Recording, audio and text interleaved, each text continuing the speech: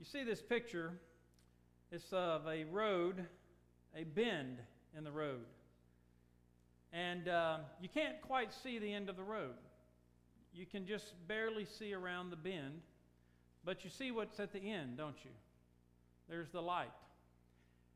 We don't always see very far in our journey.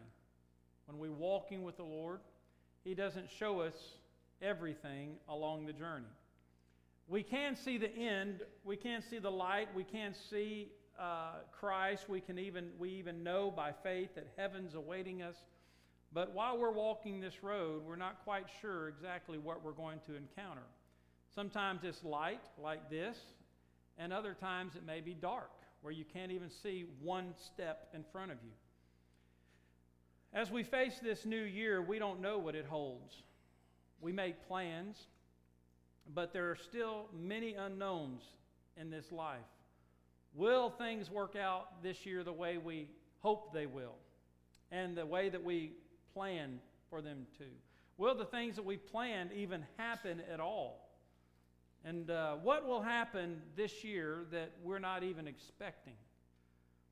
Well, the Bible tells us in James chapter 4, verse 13 to 16, he says, "Come now, you who say, today or tomorrow we will go to such and such a city, spend a year there, buy and sell, and make a profit.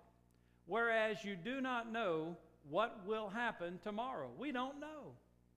You know, I've got my schedule pretty well full already for tomorrow. But I don't even know if tomorrow's coming. And if it's the Lord's will, I'll meet those appointments that I have. For what is your life? It is even a vapor that appears for a little time and then vanishes away. Instead, you ought to say, if the Lord lives, we shall live and do this or that. But now you boast in your arrogance, and all such boasting is evil. So we have to remember when we're facing life is that it's full of unknowns. And we just have to trust God. It is a man's heart, the Bible says in Proverbs, that plans his way, but the Lord directs his steps. We've got to make plans, certainly, but we have to trust the Lord in those plans, and that God may turn us completely around in the process, or turn us to the left, or turn us to the right, or keep us straight on, or we just don't know. We just have to trust God. So we have to live with all these unknowns. Our families, our friends, and our careers lead us to places where the outcome is not always apparent or guaranteed. Will we experience triumph or tragedy, treasure or tribulation, or both? In this journey into the unknown, there's one constant, one thing that we can always know. And that is that God is with us, He is for us, and He knows what we do not.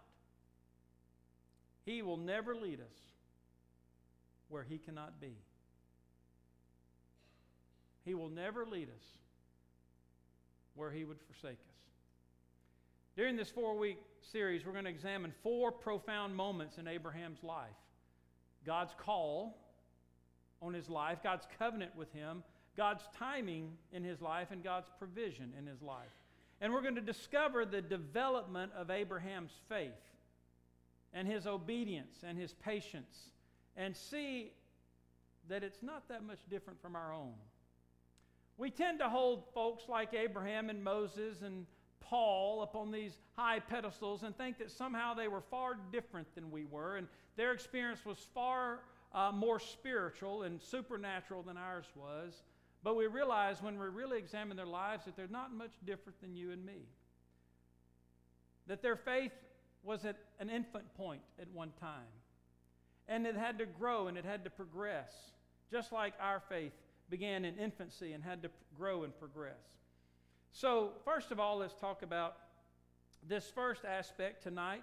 Is we're going to talk about God's call on Abraham's life. So I'm going to ask you to open your Bibles to Genesis chapter 12, verse 1 through 9, and we're going to read those first 9 verses. Genesis chapter 12, it's not going to be on the screen, so you might want to grab your Bibles. Genesis 12, 1 through 9. Now the Lord had said to Abram, "Get out of your country, from your family and from your father's house to a land that I will show you. I will make you a great nation. I will bless you and make your name great, and you shall be a blessing. I will bless those who bless you, and I will curse him who curses you. And in you all the families of the earth shall be blessed. So Abram departed as the Lord had spoken to him, and Lot went with him. And Abram was 75 years old when he departed from Haran. Then Abram took Sarah his wife, and Lot his brother's son, and all their possessions that they had gathered, and the people whom they had acquired in Haran, and they departed to go to the land of Canaan. So they came to the land of Canaan. Abram passed through the land to the place of Shechem, as far as the terebinth tree of Moreh. And the Canaanites were then in the land. Then the Lord appeared to Abram and said, to your descendants I will give this land. And there he built an altar to the Lord, who had appeared to him. And he moved from there to the mountain east of Bethel, and he pitched his tent with Bethel on the west and Ai on the east. There he built an altar to the Lord and called on the name of the Lord. So Abram journeyed, going on still toward the south. Think about it. If God asked you to leave everything familiar, could you do it? Not asking for a response, I'm asking for just you to think about that. If God asked you to leave everything familiar, could you do it?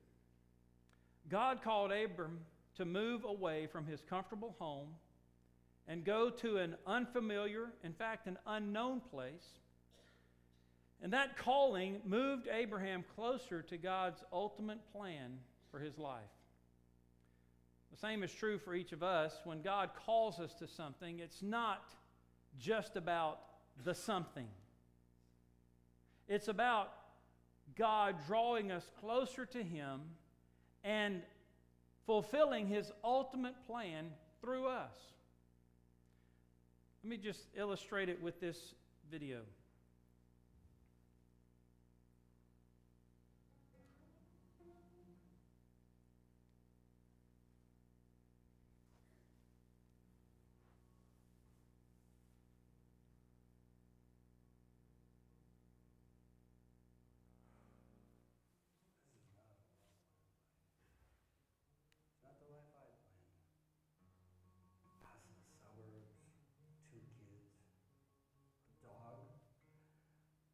Schools, tennis, swim, college. I made investments, traded stock, built portfolios, given to charity. For what? You know, sometimes that's all we can do is just keep moving forward. Because we don't really always know where we're going. In this modern day illustration of Abraham and Sarah, you're going to see over the next 4 weeks more of how God's plan unfolded in his life and as we study the scriptures. There are two parts to God's call in Abraham's life, and I think it probably translates into ours as well. First of all, there's God's command. That's what he says in chapter 12 and verse 1. And that command was, get out. Get out. Get out from what? Well, he said, your country. Where you were born. Your homeland. Leave that which is familiar to you, that which is comfortable to you. Then he said, get out from your family. Leave the people that are familiar to you, that know you. The idea of family is we can become dependent upon them. God called Abraham out of his country, out of the comfortable, out of the familiar, out of those that he would tend to depend upon, completely away from, to where he had to trust God only and come to know God only. And then he said, get out of your father's house. The father's house, that is, that doesn't mean that Abram lived under his father's roof, but it was the idea of that they all lived a clan lifestyle where the patriarch was kind of the authority figure. He provided the protection and the provision for the whole clan. And God said, I want you to leave that authority. I want you to leave that protection and that provision. And I want you to go completely out from under that and trust me only. You look at those three things, and what are those three things? What represent in your life? What is it that you're comfortable with that God, you would have a hard time giving up? Or what is it that you're dependent upon? Or who is it that you're dependent upon? Who are you looking to for protection and provision? So God's command, He told Abraham, He said, get out away from all of these things. And we need to examine when we're trying to face the unknown and trying to live this life of faith, that there are things in this life that are not so dependable as we think they are. In other words, yes, we can depend upon our family, but our family won't always be here. We lose family members, don't we? Our homeland, sometimes God moves us to a different place, and we have to get out of the comfortable. And then what are we going to do? He shakes our lives up, turns them sometimes upside down. That's what He was doing here with Abraham. He said, get out. And then He said, go to. But that was not very specific. He just said, go to the land that I will show you. In other words, there was some trust involved here that Abraham had to really stay connected to God, to really get the sense of where he was going. And many times in his life, he did not know where he was going. We find, if you read the account of Abraham through Genesis 12 and following, you find that he went places he probably shouldn't have been, and he did things he probably shouldn't have done. So what we see here is that Abraham is being called to exchange the known, his country, his family, his father's house, for the unknown. The familiar with the strange. The comfortable with the uncomfortable. The seen for the unseen, and the tangible for the intangible. Now let me go over that again, and I want you to translate in your life what those things are for you. What are those things for you? What's the comfortable things in your life that God would say, maybe that's what I want you to give up? What are the seen things, the familiar things, the tangible things? And see, God called him to leave all of that. So God's call is two parts. It's His command, but it's also, and by the way, before I go to the next thing, Hebrews 11:8. Hebrews 11 is the hall of faith. And we learn some things about Abram in Hebrews 11 that really magnifies Genesis 12 and following. It says, by faith, Abraham obeyed when he was called to go out. That's what God told him to do, go out to the place which he would receive as an inheritance. And he went out. And what's that last phrase? Would you sign up for that? God calls your name and says, I want you to leave all this, and I want you to go. And what's your first question? Where? That'd be my first question. Where? And God said, I'll show you. Almost nonchalantly, I'll show you. Would you sign up for that? Well, God, I'll go, but you got to show me where and how. And are my needs going to be met? Am I going to be able to take care of my family? And am I going to do this and this and this? And we're going to have this long list for God to do before we actually obey Him. We think it's got to all fall into place before we obey. Then we decide it's God's will because all this stuff fell into place. What if God just said go and your house didn't sell? Ivan and Sue?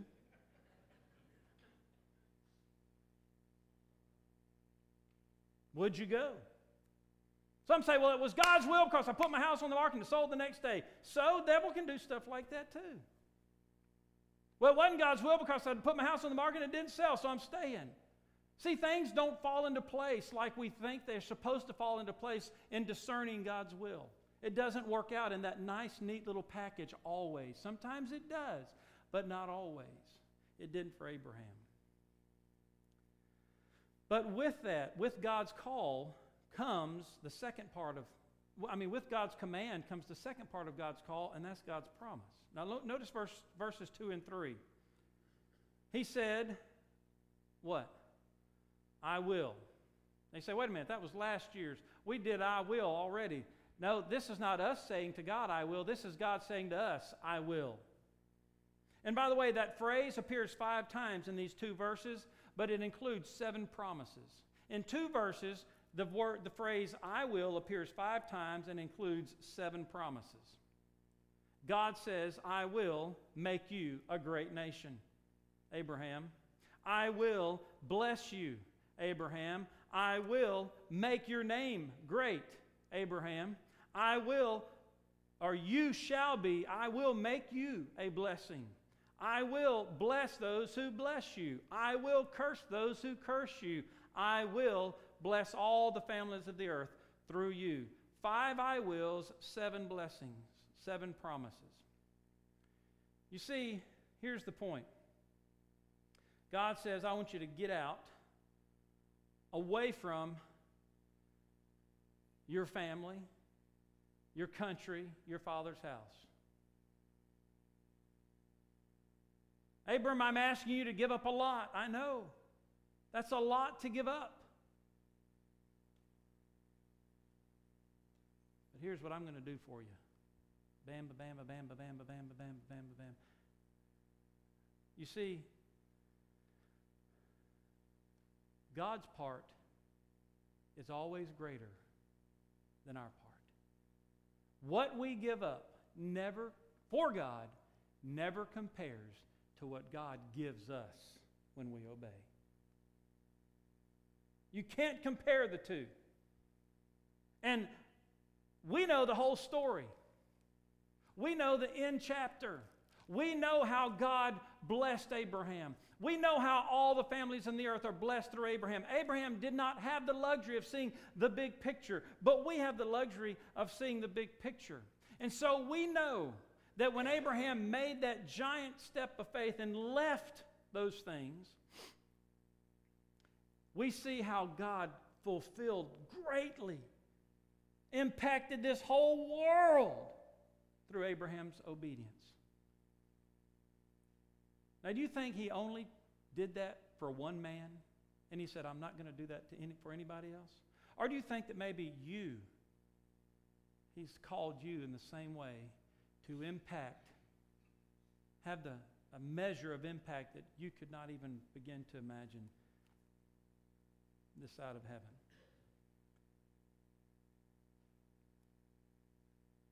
How much greater is God's part? God obligates himself far more than he obligates us. He said, Abraham, 3 things I'm asking you to give up. 7 things I'll give you.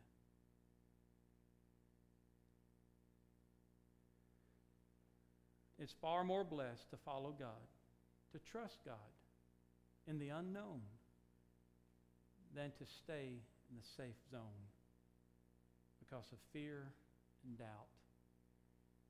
Well, Abraham had to make a response, didn't he? He had a choice. He commanded Abraham, get out, but Abram could have said, no, I'm going to stay here.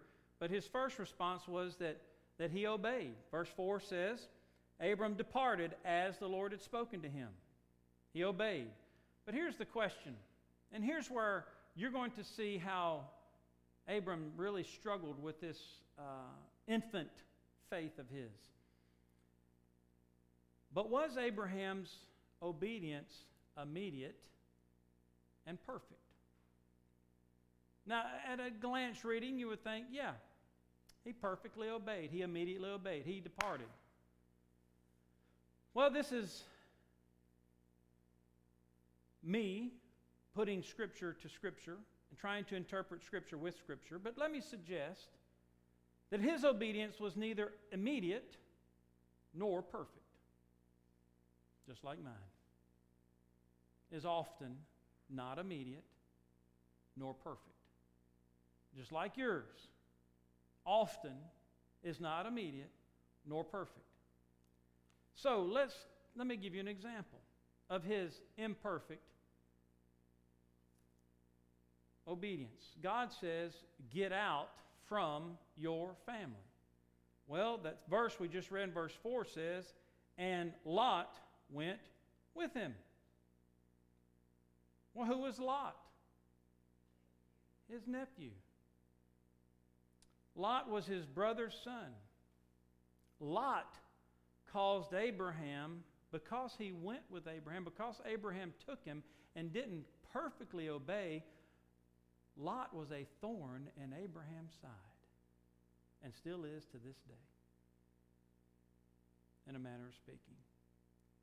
Let's give some examples. First of all, in chapter 13,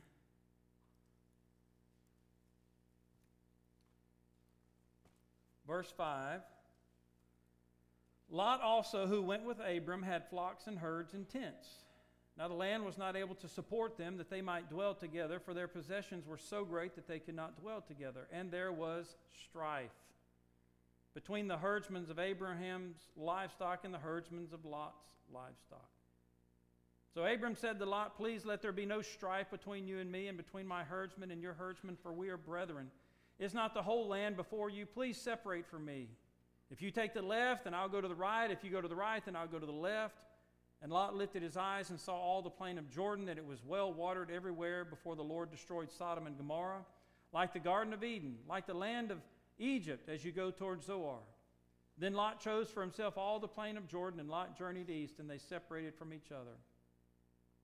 And Abram dwelt in the land of Canaan, and Lot dwelt in the cities of the plain, and pitched his tent even toward Sodom.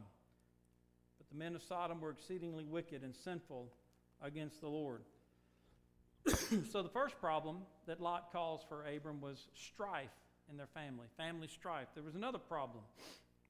In chapter 14 we read where the kings, 5 kings, came against Sodom and Gomorrah and took Lot, and it says in chapter 14 and verse 12, they also took Lot. They took all the goods, verse 11, of Sodom and Gomorrah and all their provisions. They also took Lot, Abram's brother's son, who dwelt in Sodom, and his goods, and departed. And then one who had escaped came and told Abram the Hebrew, for he dwelt by the terebinth trees of Mamre the Amorite. And when Abram heard that his brother was taken captive, he armed his 318 trained servants who were born in his own house, and went and pursued as far as Dan. He divided his forces against them by night, and he and his servants attacked them and pursued them as far as Hobah, which is north of Damascus. So he brought back all the goods, and also brought back his brother Lot. Calls him his brother, but it was really his nephew, and his goods, as well as the women and the people. So now we have Abram having to be distracted from his call to go rescue his nephew. Then in chapter 18, we read where God reveals through these heavenly visitors that come to visit he and Sarah.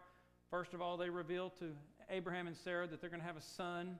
But they also revealed to Abraham in that visit that God's going to destroy Sodom and Gomorrah. And Abraham, you know the story well, as he begins to pray for Sodom and Gomorrah. And he says, Lord, if you can find 100 righteous men, would you spare the city for 100? Surely you're a merciful God. He said, yeah, if I can find 100, I'll spare it. He brings it down to 50. Abraham says, Lord, for the sake of 50, how about 40, all the way down to 10? And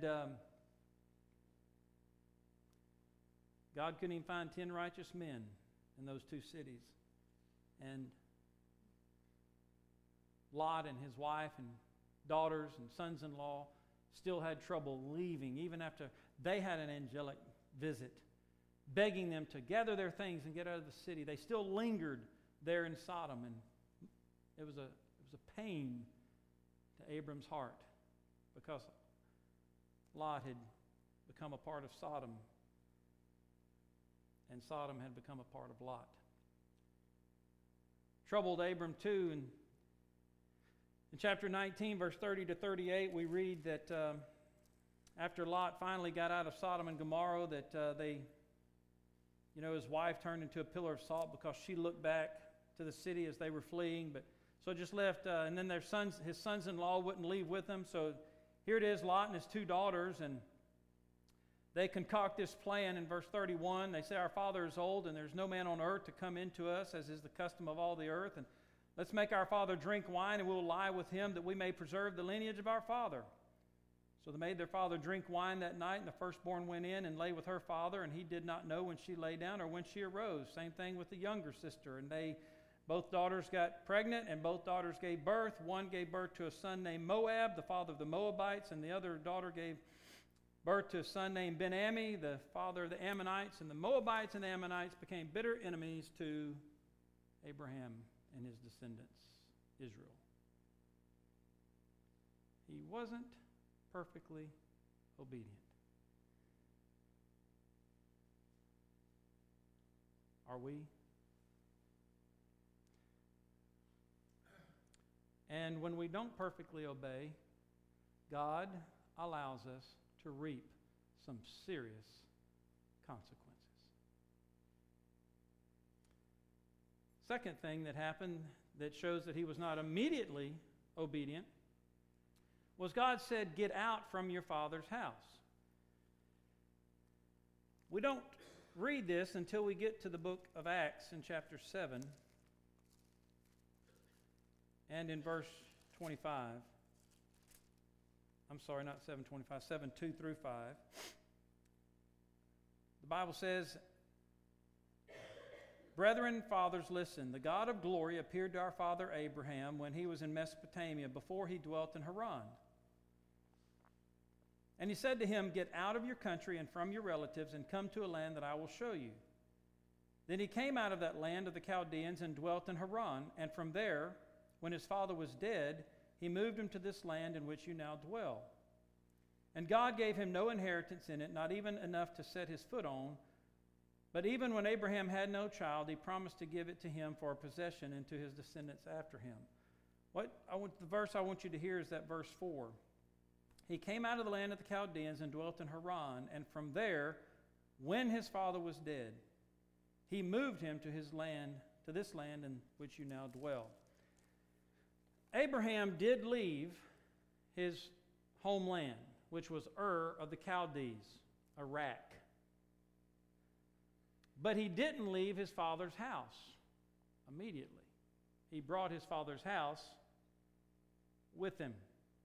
They just left Ur, and they all moved to Haran. So you see, still imperfect obedience and not immediate. He waited for his father to die before he moved towards the land of Canaan. Now remember what Jesus said in Luke chapter 9 in a similar situation, verse 59 and 60. He said to another, follow me. But the man said, Lord, let me first go and bury my father. Jesus said to him, let the dead bury their own dead, but you go and preach the kingdom of God. Now, Jesus wasn't trying to sound harsh or unsympathetic towards people who lose their loved ones, nor is he in this passage in Acts. But the point is that God called Abraham to out of these things, to break ties with all of these things, and he was to respond immediately and perfectly. But he didn't. So Abraham did obey, but it appears that it was imperfect and delayed obedience. Isn't that true so often of us as well? And we don't always realize the consequences of our actions until we start reaping them. I'm sure that once the Moabites and the Ammonites started to come against Israel, Abraham was long gone. And it was in nobody's mind how these enemies came to be. I'm sure if they would trace the lineage back, surely they had the law, they could trace it back and find that, hey, Abraham made a mistake. We're suffering today because of it. But you know, I have to thank God for his faithfulness and his mercy. Because as we see in this next account, God didn't give up on Abram, and he's not going to give up on you and me.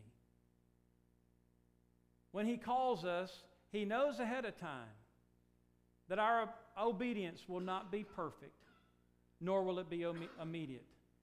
But He knows along the way, and even in our failures, that we will learn some things about Him that we could not have learned otherwise had we not gone on the journey. We could have learned them without failing, but in our failing, He still is merciful to show us Himself. Notice verse 5, back in Genesis 12, verse 5, 6, and 7. Then Abram took Sarah his wife, and Lot his brother's son, and all their possessions that they had gathered, and the people whom they had acquired in Haran, and they departed to go to the land of Canaan. So they came to the land of Canaan. Abram passed through the land to the place of Shechem as far as the terebinth tree of Moreh, and the Canaanites were then in the land. Verse 7, then the Lord appeared to Abram. This teaches us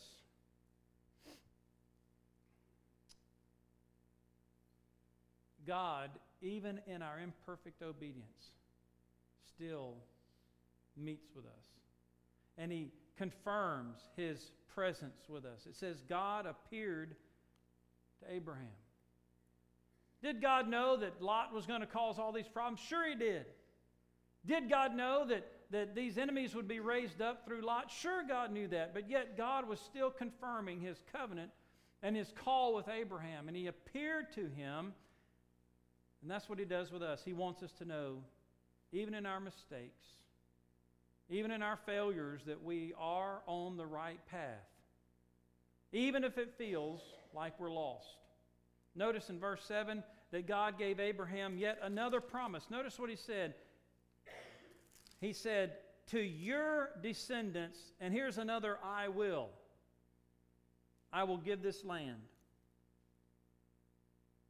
So what God is promising Abraham here, He's saying, first of all, I know your obedience was not perfect. It's not perfect. It's not going to be immediate, but I'm calling you out. I want you to follow me. And I've given you all these 7 promises, but I've got one more for you. And this wasn't even the end of the story. He said, I'm going to give this land to your descendants, this land of Canaan. Well, what God is promising Abraham here is a reward that he would never live to see. I mean, think about it. First of all, God calls you out to leave everything comfortable and safe. Then He says, I'm going to give you all of these things, but most of those 7 or 8 things you'll never see. Now, would you sign up? Look at Hebrews chapter 11, verse 8 through 10.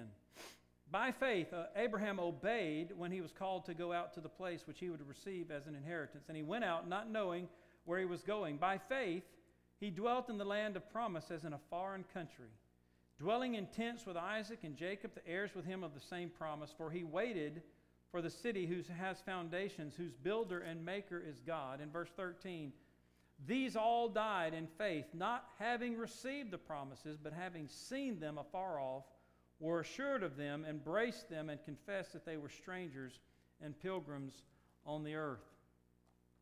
So God is giving Abraham a promise here that he'll never enjoy in this life. That's much of how it is to follow the Lord. He doesn't promise us here in this life that everything's going to work out nice and neat and full of happiness and good times and great circumstances. But He does promise us something beyond.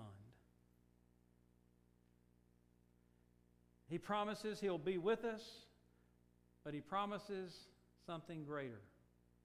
Forever in heaven with Him. A city that has no builder or maker, that has no earthly restraints.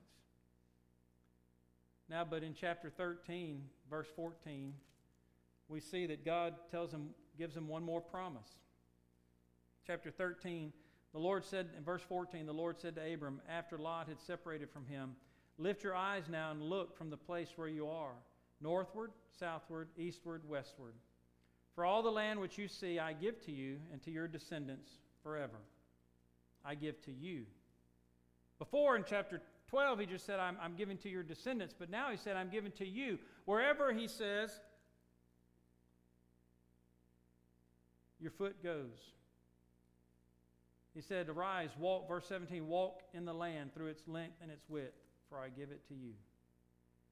So, but still, Abram would never live to see that it would be his. Sometimes as we follow God's call, we don't always enjoy the full benefit of his blessing.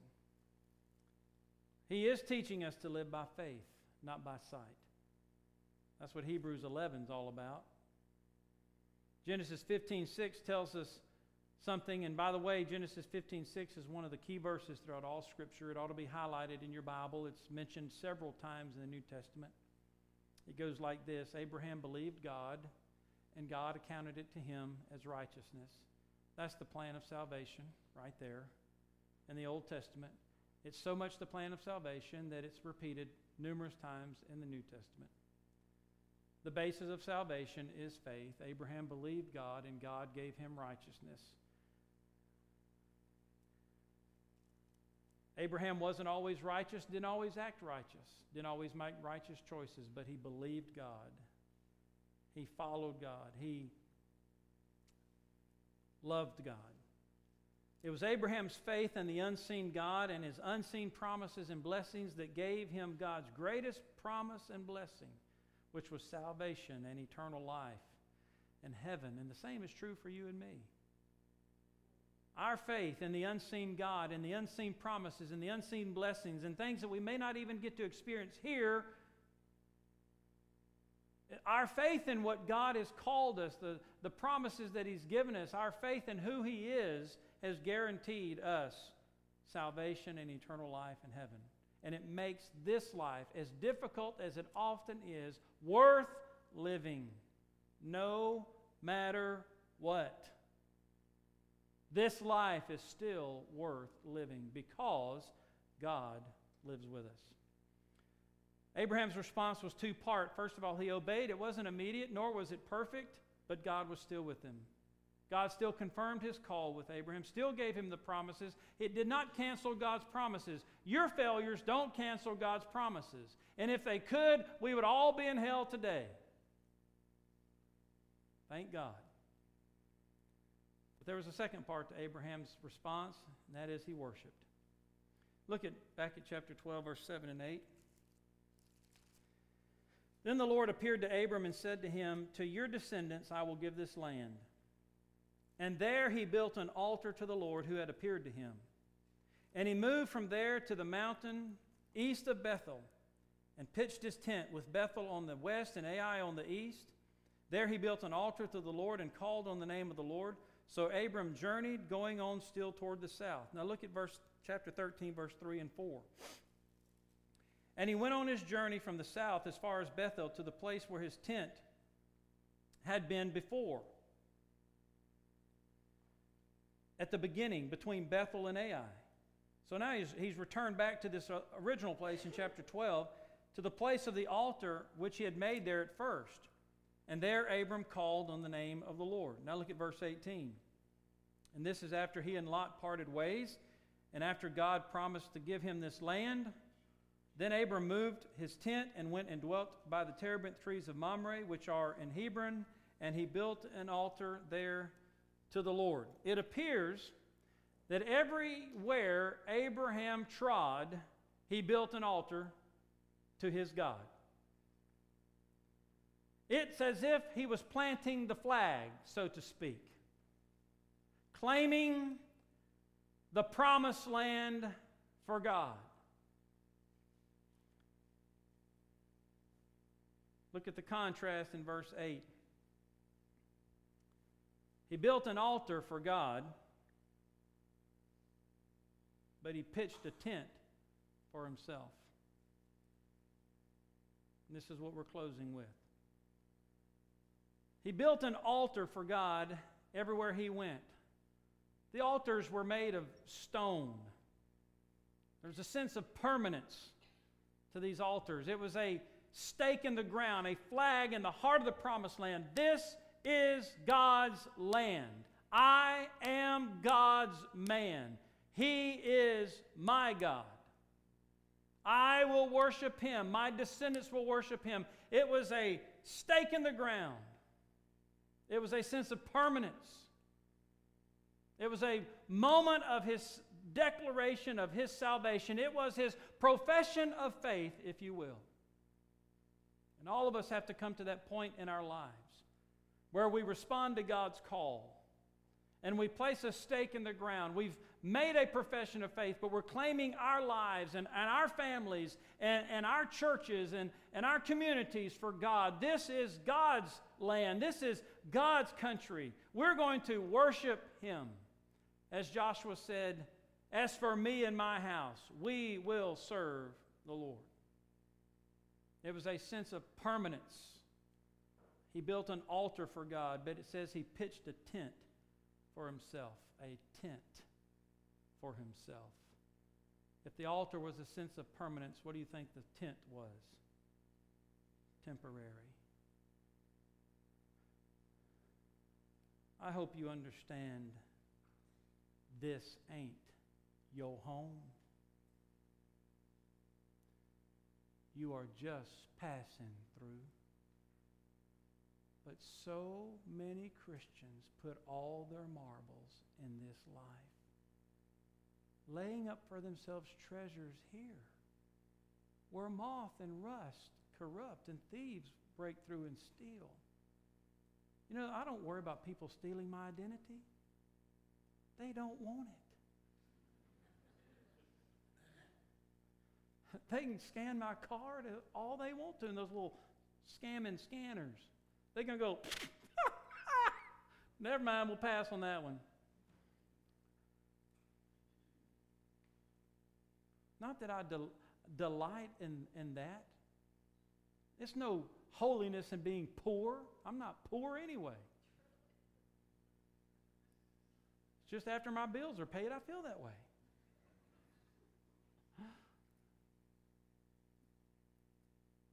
But what I'm saying is temporary. Abram understood that there was a difference between this land that his feet was trotting on and the eternal place he was heading to. He invested his energies into the eternal, not just the temporary. He built an altar for God, but he pitched a tent for himself.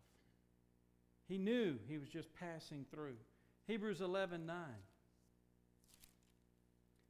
By faith he dwelt in the land of promise. As in what? A foreign country. I may have this one on the screen. By faith he dwelt in the land of promise as in a foreign country. Dwelling in tents with Isaac and Jacob, the heirs with him of the same promise. These all died in faith, not having received the promises, but having seen them afar off, were assured of them, embraced them, and confessed that they were strangers and pilgrims on this earth. For those who say such things declare plainly that they seek a homeland. And truly, if they had called to mind that country from which they had come out, they would have had opportunity to return, but now they desire a better, that is, a heavenly country. Therefore, God is not ashamed to be called their God, for he has prepared a city for them. He was a temporary resident. So are we. So when you're walking with God and you're facing the unknown, the one thing he wants you to know is that whatever you encounter, it's not forever.